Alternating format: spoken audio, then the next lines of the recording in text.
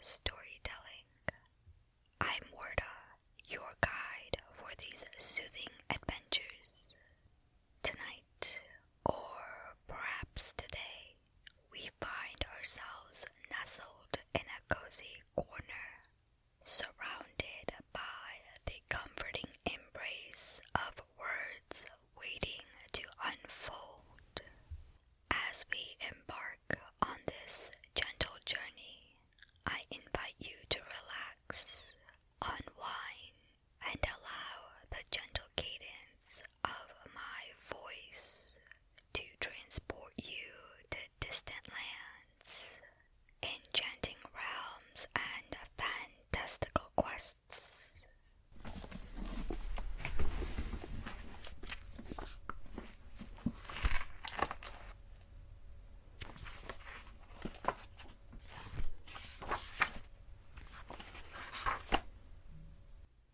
As we continue with the Scottish fairy book that Elizabeth W. Grierson had written back in 1910, this story is called The Milk White Dew.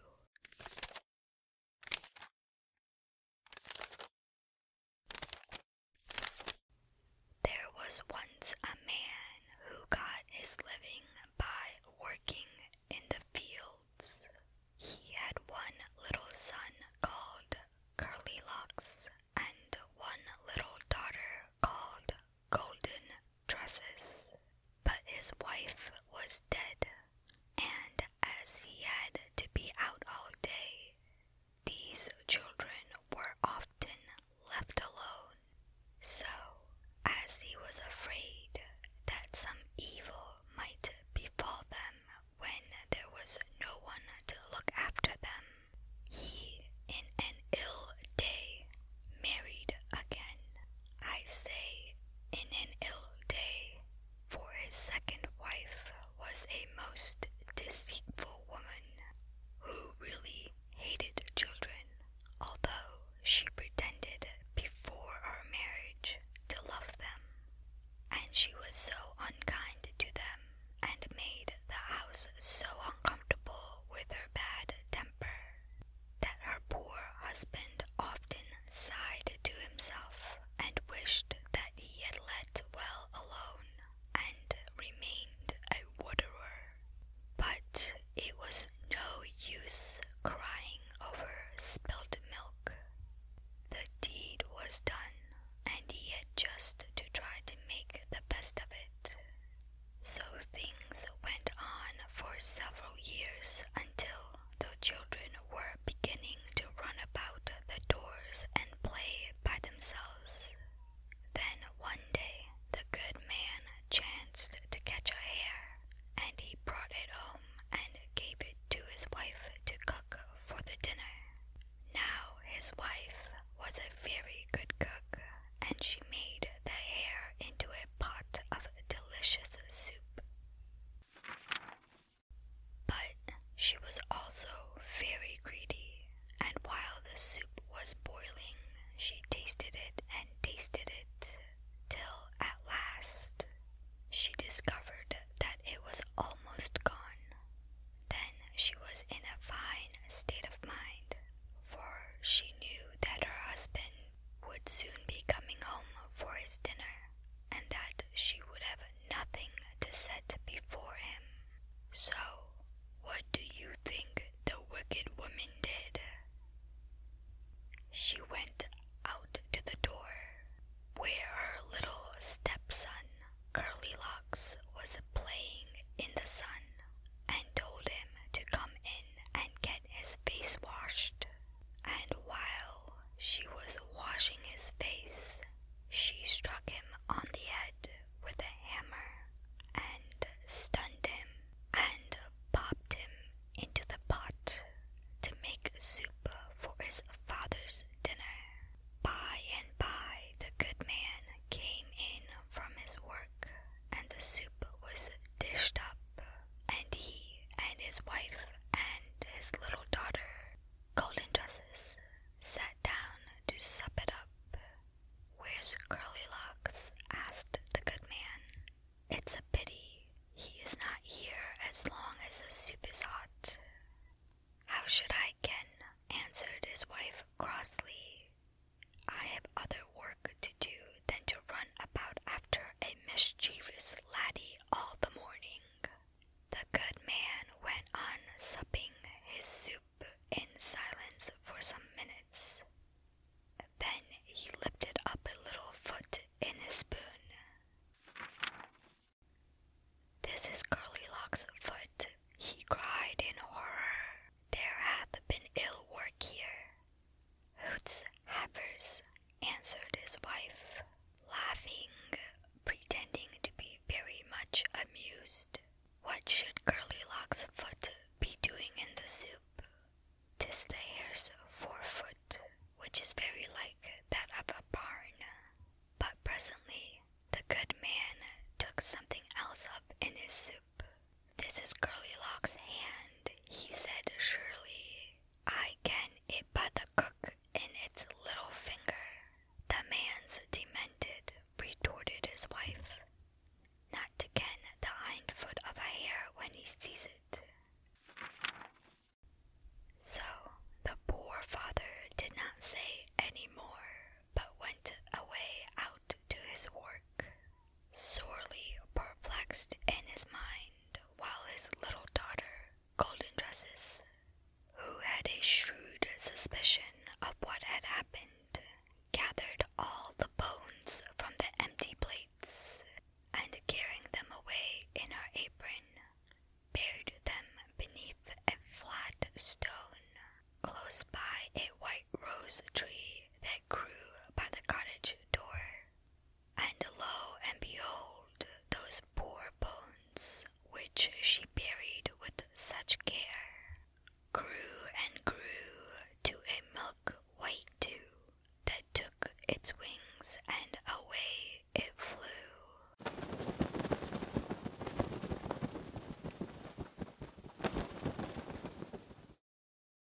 And at last it lighted on a tuft of grass by a burnside, where two women were washing clothes.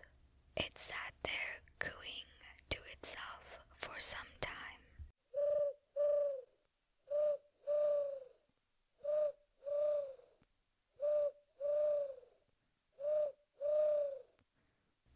Then it sang this song softly to them.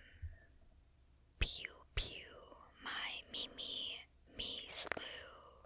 My daddy, me chew. My sister gathered my pains and put them between two milk white stains. And I grew and grew to a milk white dew. And I took to my wings and away I flew." The women stopped washing and looked at one another in astonishment. It was not every day that they came across a bird that could sing a song like that, and they felt that there was something not canny about it. "Sing that song again, my bonny bird," said one of them at last, "and we'll give thee all these clothes." So the bird sang its song over again, and the washerwoman gave it all the clothes, and it tucked them under its right wing and flew on. Presently it came to a house where all the windows were open, and it perched on one of the windowsills, and inside it saw a man counting a great heap of silver.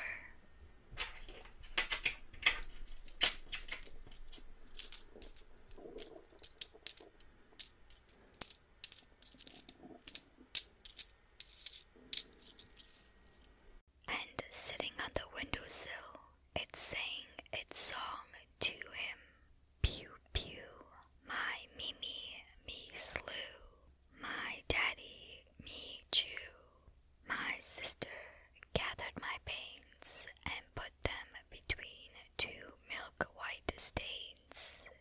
And I grew and grew to a milk white dew. And I took to my wings and away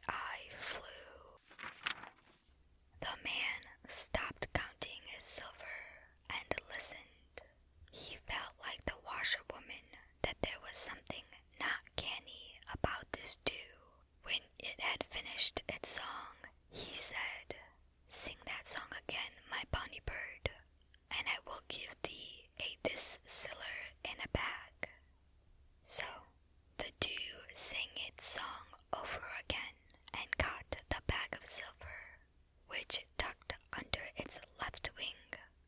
Then it flew on.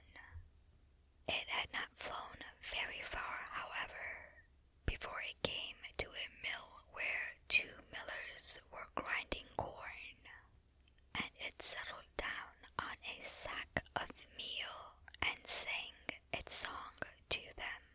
Pew, pew, my Mimi me slew, my daddy me Jew, my sister gathered my pains and put them between two milk-white stains, and I grew and grew to a milk-white dew, and I took to my wings and away I flew. The millers stopped their work and looked at one another, scratching their heads in amazement. "Sing that song over again, my bonny bird," exclaimed both of them together when the dew had finished, "and we will give thee this millstone." So the dew repeated its song and got the millstone, which it asked one of the millers to lift on its back. Then it flew out of the mill and up the valley.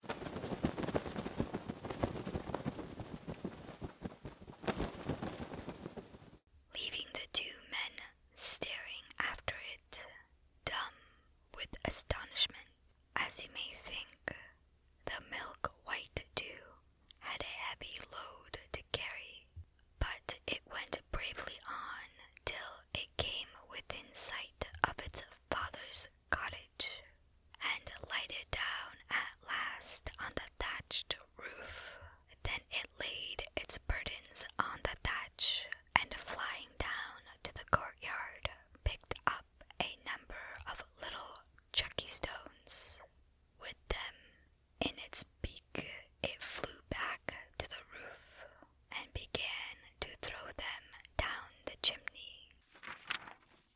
By this time it was evening, and the good man and his wife and his little daughter, Golden Dresses, were sitting around the table eating their supper, and you may be sure that they were all very much startled when the stones came rattling down the chimney.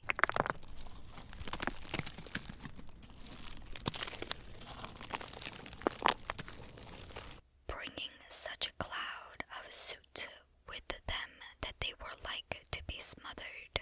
They all jumped up from their chairs and ran outside to see what the matter was, and Golden Dresses, being the littlest, ran the fastest, and when she